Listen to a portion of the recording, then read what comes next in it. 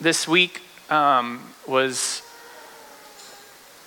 in the middle of the night. The Lord woke me up. I don't know if it's the Lord or, sometimes you're awake. And it was one of those times I couldn't sleep very well.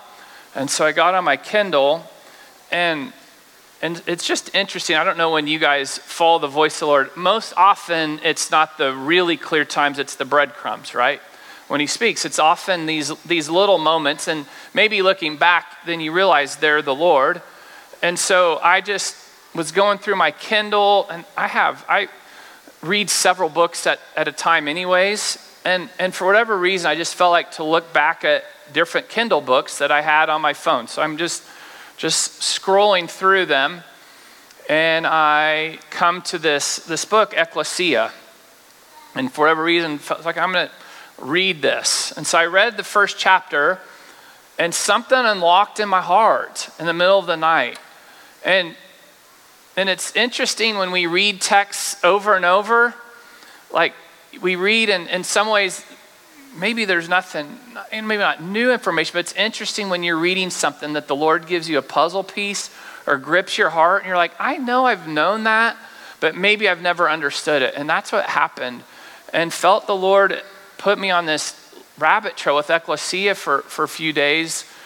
And I texted Sam on Thursday and said, Sam, if you want, I probably could share a word. And so here we are tonight. And so that's what I'm going to do, is share about what God kind of spoke. This may be nothing new to you, but it's what the Lord kind of showed me in the Word. And, we are in a radical season of transition, aren't we?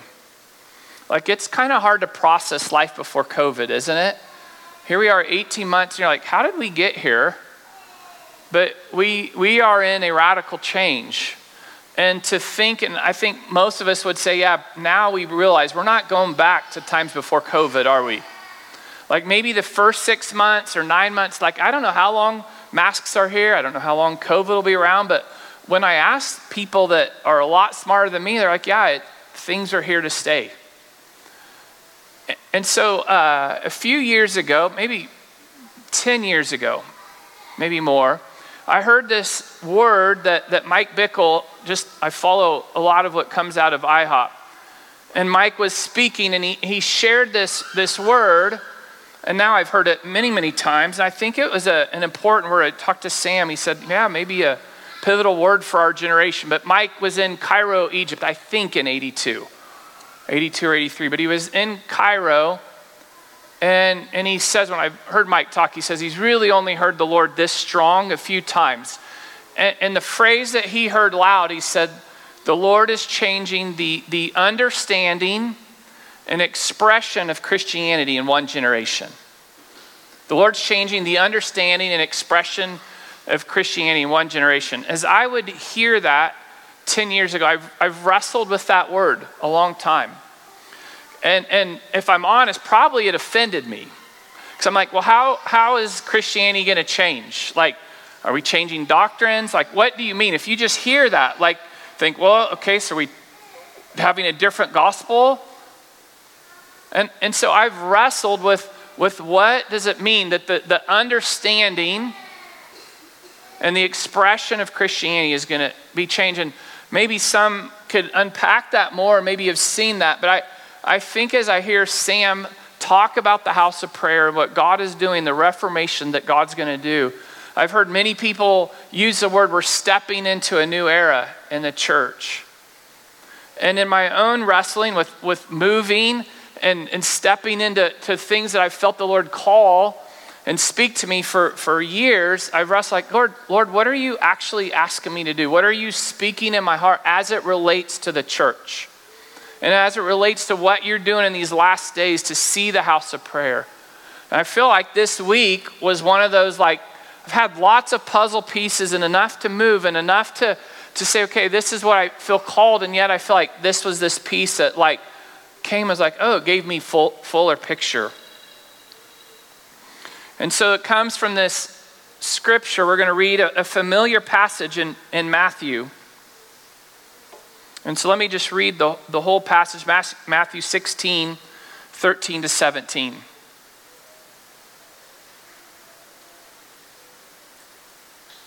When Jesus came to the region of Caesarea Philippi, he asked his disciples, "Who do people say the Son of Man is?" They replied, "Some say John the Baptist, others say Elijah, and still others Jeremiah or one of the prophets." But what about you?" he asked. "Who do you say that I am?" Simon Peter answered, "You are the Messiah, the Son of the living God." Jesus replied, "Blessed are you, Simon, son of Jonah, for this was not revealed to you by flesh and blood, but my Father in heaven. And I tell you that you are Peter, and on this rock I will build my church, and the gates of Hades will not overcome it. I will give you the keys of the kingdom of heaven. Whatever you bind on earth will be bound in heaven, and whatever you loose on earth will be loosed in heaven." Then he ordered his disciples not to tell anyone that he was the Messiah. So Jesus, pray you would speak in these words, Lord, that through my own words, but Lord, I want partnership with you, with your voice. So come, pray for clarity as we dive in, that you would speak to us about the authority we have as the Ecclesia, your church, Jesus. May your kingdom come tonight. Amen. So this text, if we were to read it in different traditions, might mean different things to different traditions. And I read one scholar this week, they said this is one of the most controversial texts in all of the Bible, specifically in the New Testament. So I'm going to do my best, Sean, if that's okay, to avoid controversies, right? I think that's my right as a preacher. And so we have more smarter people in here. We can ask Sean or Brock. I can't blame this on Sam. But there's specific things that we're not going to address, and it's on the issue of Peter and the rock. But to understand the background of this story, we need to look a little bit at Caesarea Philippi.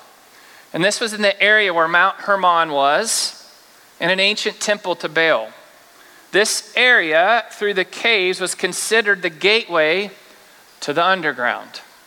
So if you were just reading this text, and you read Caesarea Philippi, and you just keep going on and try to understand this story, and you don't understand why did Jesus take them to this specific area, you actually would miss a big part. So I won't do this full justice, but I'm going to try to dive in a little bit. I have enjoyed through the Bible Project, through Nasser, and then reading The Unseen Realm by Michael Heisner to understand maybe a small percent of what the ancients and how they viewed the supernatural.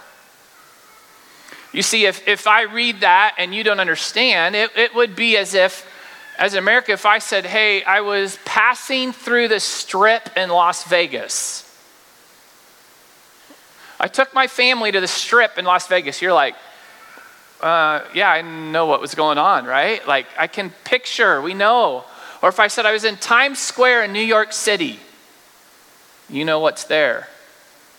Or Skid Row in Los Angeles.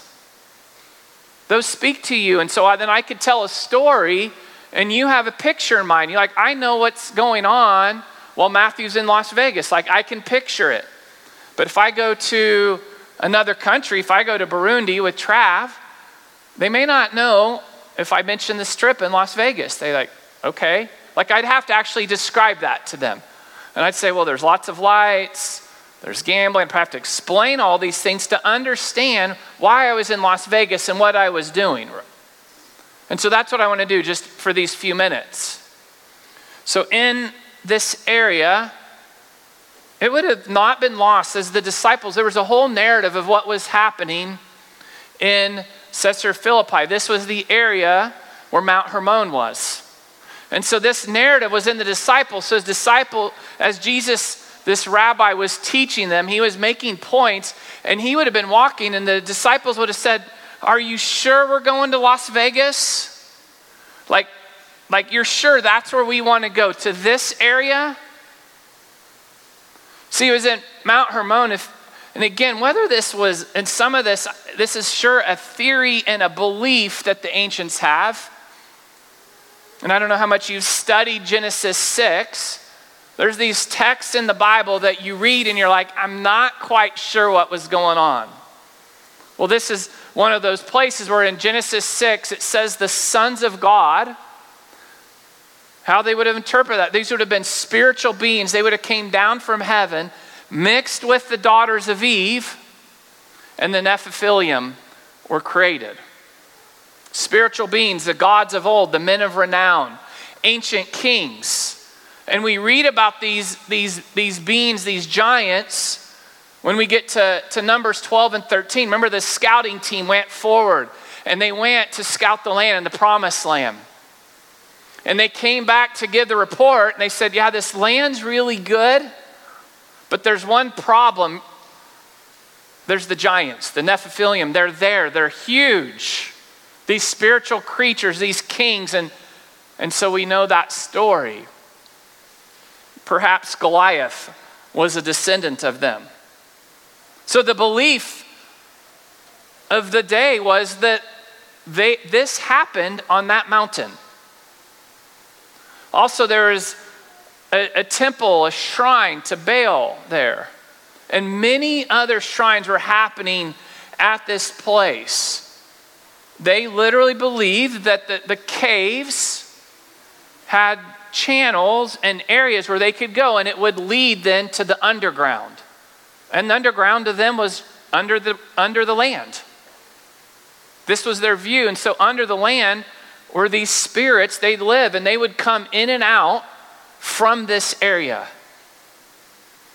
And lastly, then there would have been festivals, routine festivals where people would have came to bring their offerings to these gods, as they knew they would come. And they would, as I listened to Nasser preach a little bit on this, he said if you read about them, they would have been really gross. You can imagine what would have happened.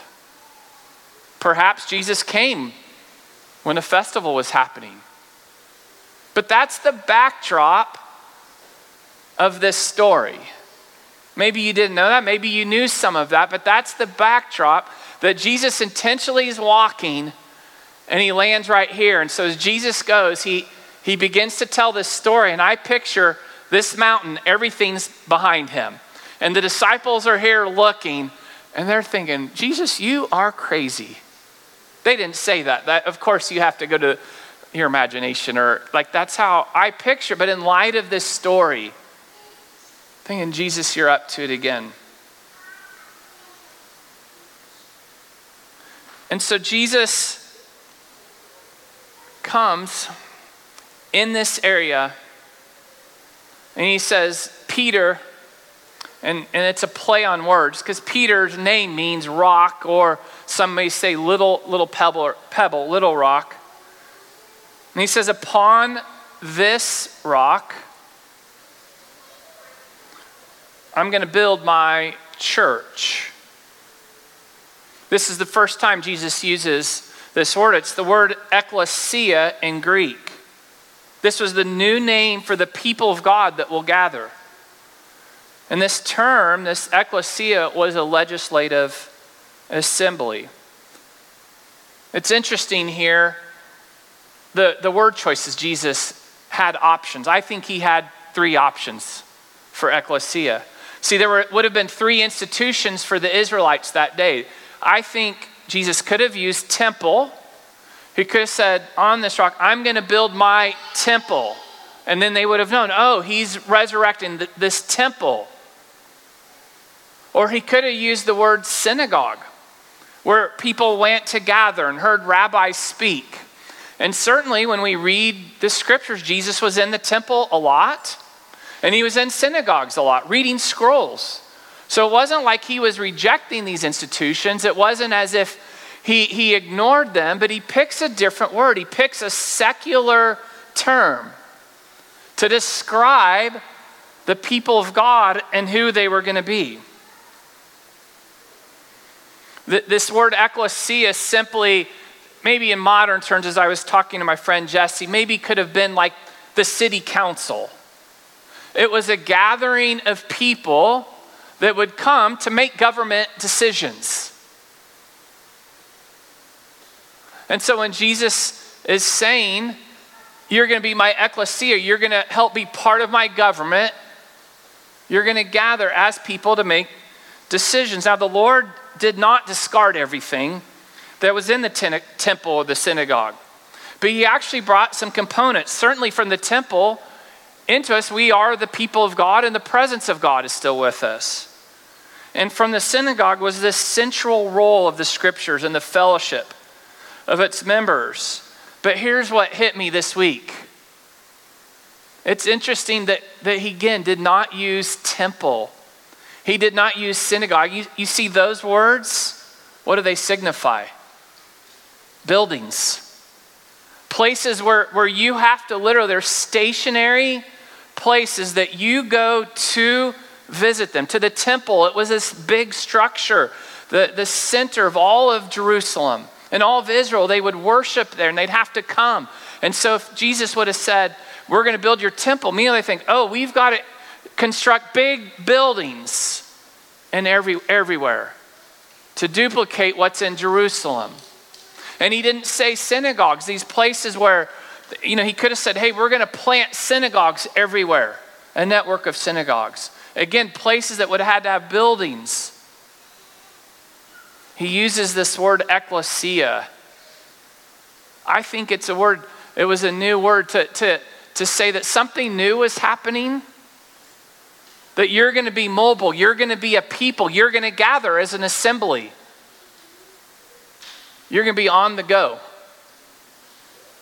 seeing this kingdom come. Everything that I'm telling you to obey, you're going to be on the go with this people. I think this is God's heart for us in his church, to be mobile, to be the ecclesia. But see, here's the tension throughout scriptures.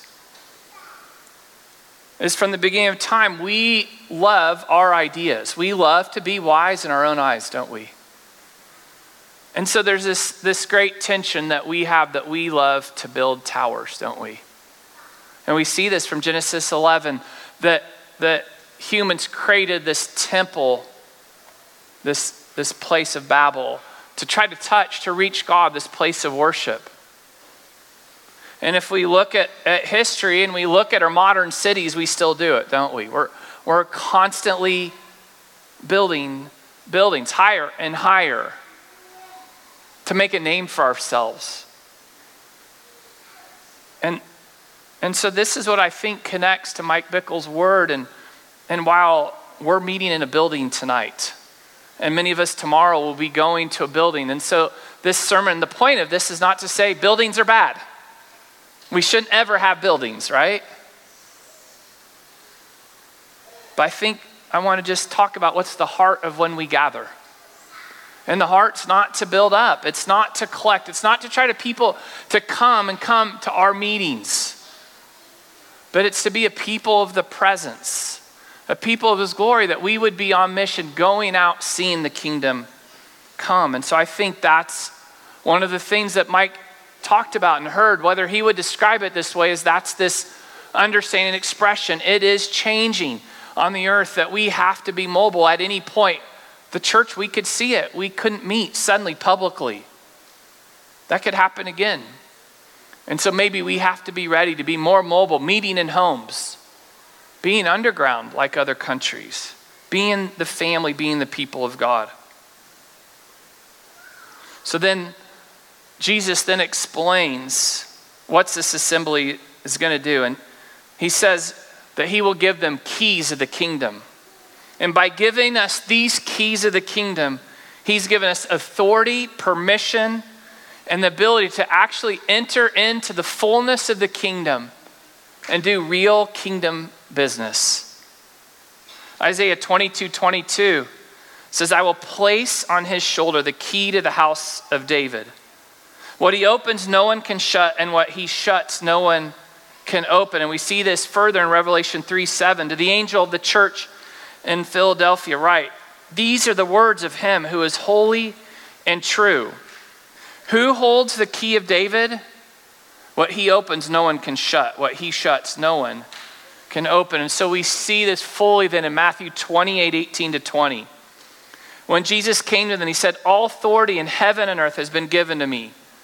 Therefore, go and make disciples of all nations, baptizing them in the name of the Father and the Son and the Holy Spirit, and teach them to obey everything that I've taught you. Everything that I've taught, that I've demonstrated these last 3 years, you're going to go do those things because I have authority and I'm sending you out. See, to understand these keys, we have to go back to the beginning, to Genesis 1 to 3. And when the Lord appeared to Adam and he gave him the original commission, it was that they would have authority, that they would take what was happening in Eden and they'd go and spread the life of Eden, the life of God everywhere. They were to subdue and to conquer.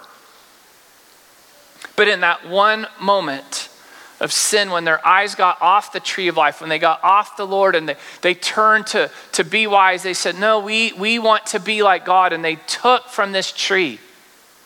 In that one moment, they handed their keys. The keys that was given to them, the keys of authority to the kingdom, to partner, were instantly given to the devil. And he carried those keys. He became the God of this world. The reason that we watch destruction everywhere is because Satan's the God of this age. You see, keys are an important thing. Keys say that I have access. I don't have keys to Bob's house. Now, Bob's friendly. I know him well. And so if I found out that Bob didn't lock his house, I could go in. It probably wouldn't be that weird for Bob. But if I don't have access, it probably would be weird for me to go take naps in Bob's bed, right? I don't live there. I don't have full access to it. But if in a weekend Bob said, hey, we're going to be gone. Hey, Angie, Matthew, can you stay? Here's our keys. Our house is yours for the weekend. What happens then? See, I can go in Bob's house. Then I can use his favorite bathroom if he has one. And then it's not weird. I can eat everything in the fridge because he gave me keys. See, when my son now comes home from college, if we're not there tonight, we're gone.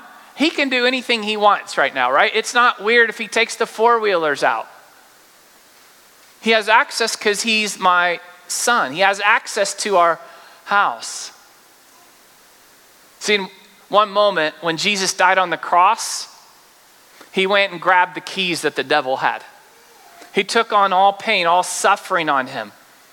And when he rose from the grave, he conquered death.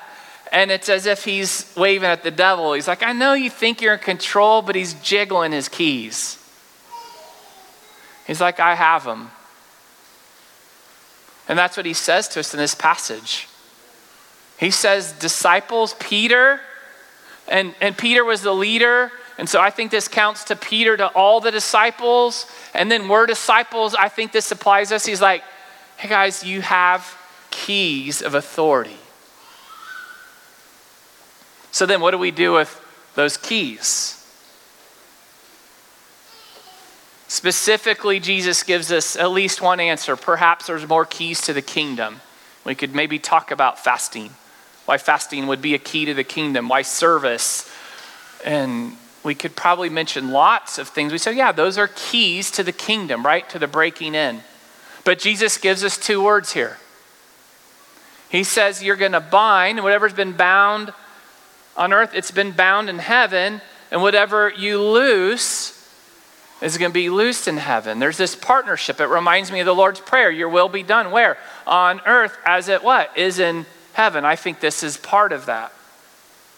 So the Greek word bind would be deo. It means bind, to be in bounds, knit, tie, to bind, to fasten with chains, to throw into chains, to forbid, to permit, to declare to be, to bind, put under obligation, to bound one, a wife, or a husband. So I think my guess is when you think of binding, when I hear people pray, what's the common way we use binding? We bind the devil, which says what? We're tying him up. And we're saying, no, you can't come, right? And certainly you read those words, and we know that from Matthew 12, the one place where that really is used, it's the binding of the strong man that Jesus does. And so certainly we can use that word. But another form of the word binding is binding together. It's connecting. Think of how a mom has a newborn and she binds the baby to her with a wrap. That's binding together. Proverbs 3:3 says, let love and faithfulness never leave you. What does it say? Bind them around your neck. Write them on the tablet of your heart. Love and faithfulness, if you want to know them, bind them to you. Be really close to them. Put them literally on here. And then Isaiah 61:1 says, the Spirit of the Lord God is upon me because the Lord has anointed me to bring good news to the poor. He has sent me to what? To bind up the brokenhearted, to proclaim liberty to the captives, and the opening of the prison to what? To those that are bound. And so this is something we love doing, Brock, right? This is the binding of the brokenhearted. It's wrapping them up, bringing healing to them. And then those that are bound to the enemy, we're rescuing them. They've been bound, they've been trapped. And lastly, then a prayer that I've done a lot is we can bind ourselves to the Lord. And so I pray this a lot. This is a part of my daily prayer as I say, Jesus, I bind my mind to your mind. What am I saying? I say, wrap it, Jesus, make me one. I bind my heart to yours. I bind my ears to your ears, Jesus, that I would hear. Bind my tongue, Jesus, to your tongue, that when I speak, it would be bound, that I wouldn't speak. And I do that all the time. So part of my discipline of prayer is to pray this, that I bind myself to your blood, to your life, Jesus. And then the Greek word for loose is luo, and it means to destroy, dissolve, melt, to put off, to loose any person or thing tied or fastened, to loose one bound, to unbind, to release from bonds, to set free.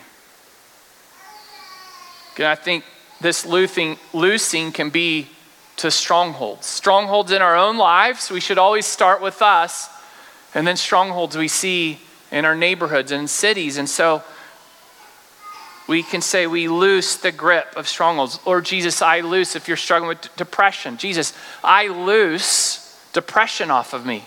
I'm tearing it. I'm breaking the bond that's over my mind or my thought pattern. I'm saying I loose that off of me. Over our lives and over areas, it's clear that this binding and loosing is what? It's spiritual warfare. And the only way I do this is because what? I have keys. I have authority from King Jesus to actually do these things. And so let me close.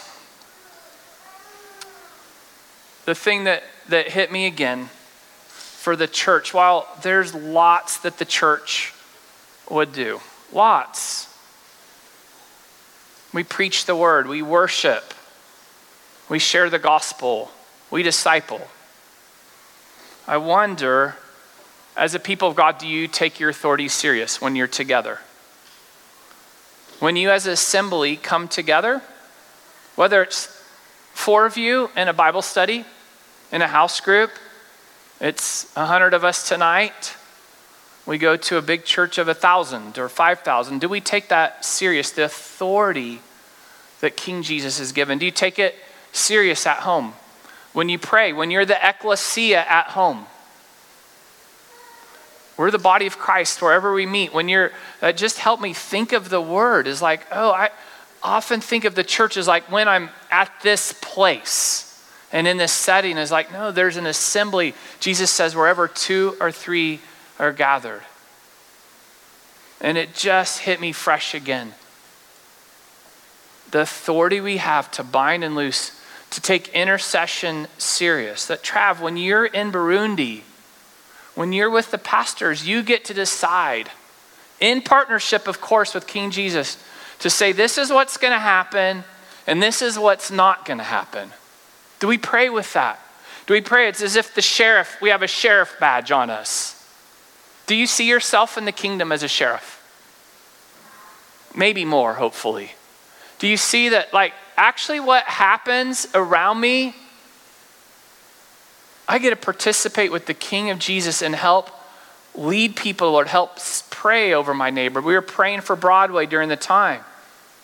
While we may drive down Broadway and it seems like there's lots of spiritual authority, lots of spiritual oppression, when we go join the Ecclesia, the assembly, we can gather 5 of us. We get to say, no, Jesus, not here, no more.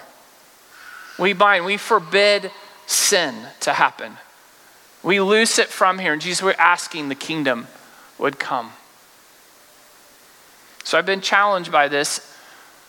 Jess and I, we're talking, it's like, do we take what we're doing in Hillsborough serious to say, no, we're going to be the Ecclesia. We're going to be the body of Christ. We're going to be the family, and we're going to step into this authority. I'm going to pray and pause this, and then we'll close with a little bit of lab time.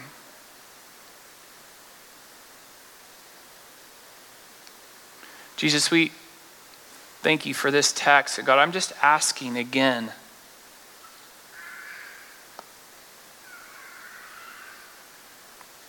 where we've maybe not seen our authority,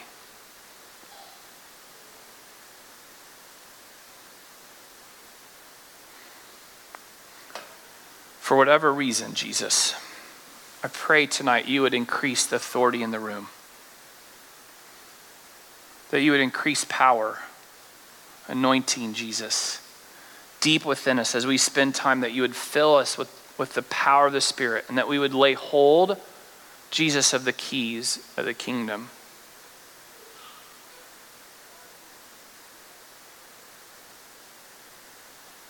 And so just come and minister, Jesus, even for a few minutes here, Lord Jesus, as we close.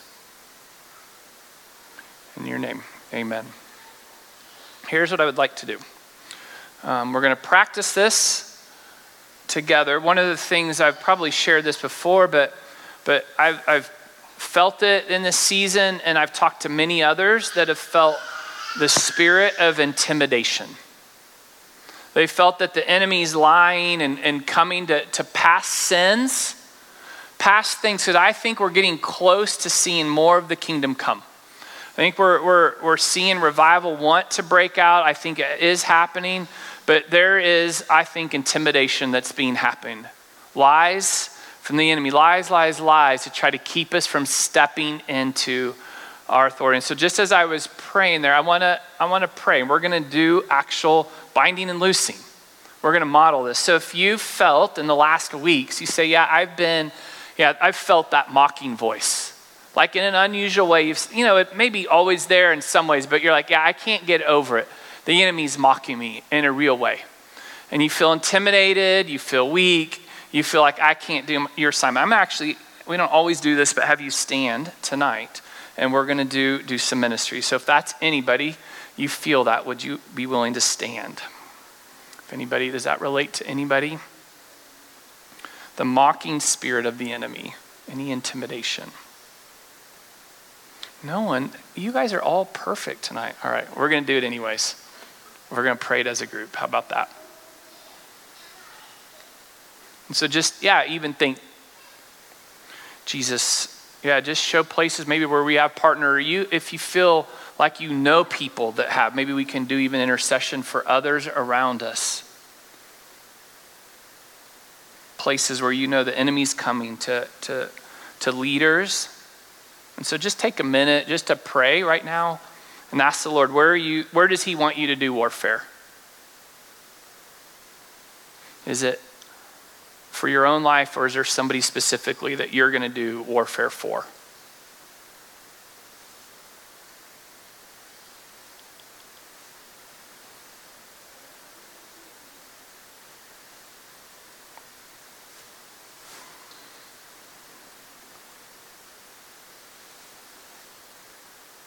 So just as you get them, just whether you're if it's for yourself or somebody, just start interceding If it's your own voice or, the voice of the enemy coming, then just give that to the Lord. Surrender it to him.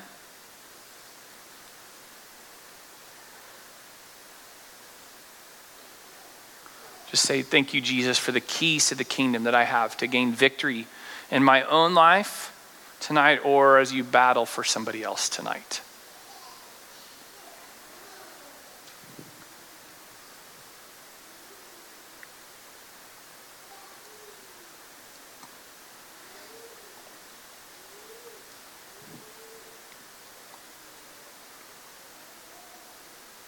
Okay, so let's take the keys.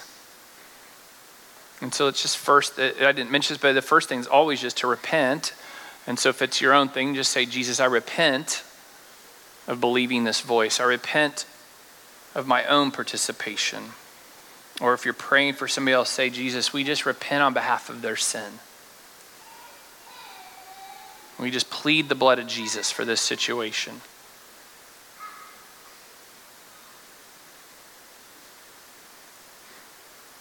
And so then we just loose off anything, God, of us. Loose off anything that is not of you. Any voices that have came to us, to leaders, to people around us. We just say no. We reject those in the name of Jesus. We loose them off. So just take some time to loose off anything in your own life. Or again, over the city you're praying for, the person you're praying, just loose that off of them.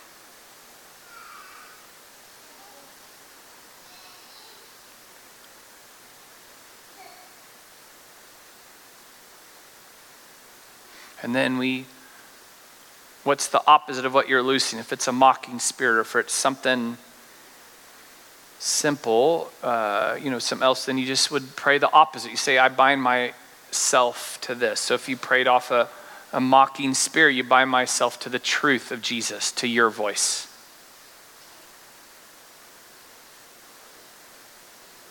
And so if you're praying over somebody, you're just bind their mind to the mind of Christ, to the hope in Jesus. So just pray over them or yourself.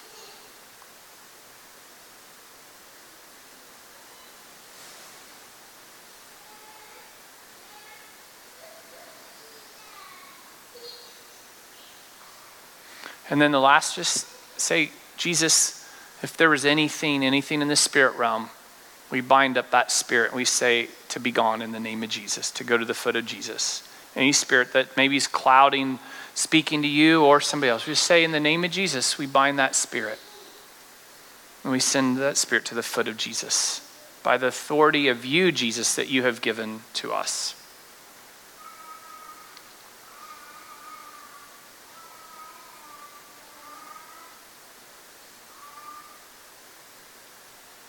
God, I just pray you'd help us with these keys. Give us this victory. Can everybody stand? Everybody can stand, please, as we close. We're going to do one last thing together.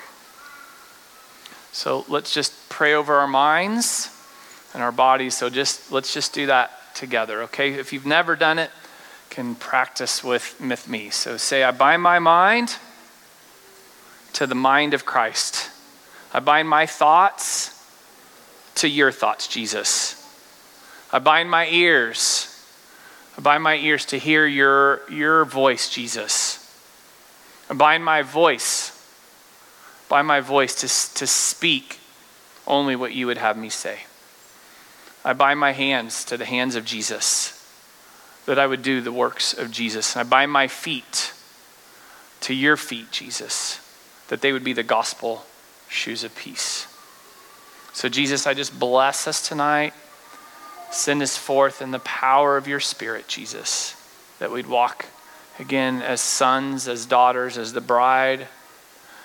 Lord, pray for the church in Wichita. Pray that we could truly be the Ecclesia, the assembly of called out ones, that you would give us authority, God. Bless the church tomorrow. Bless the Ecclesia. Wherever she meets, this bride, God, continue to speak, God.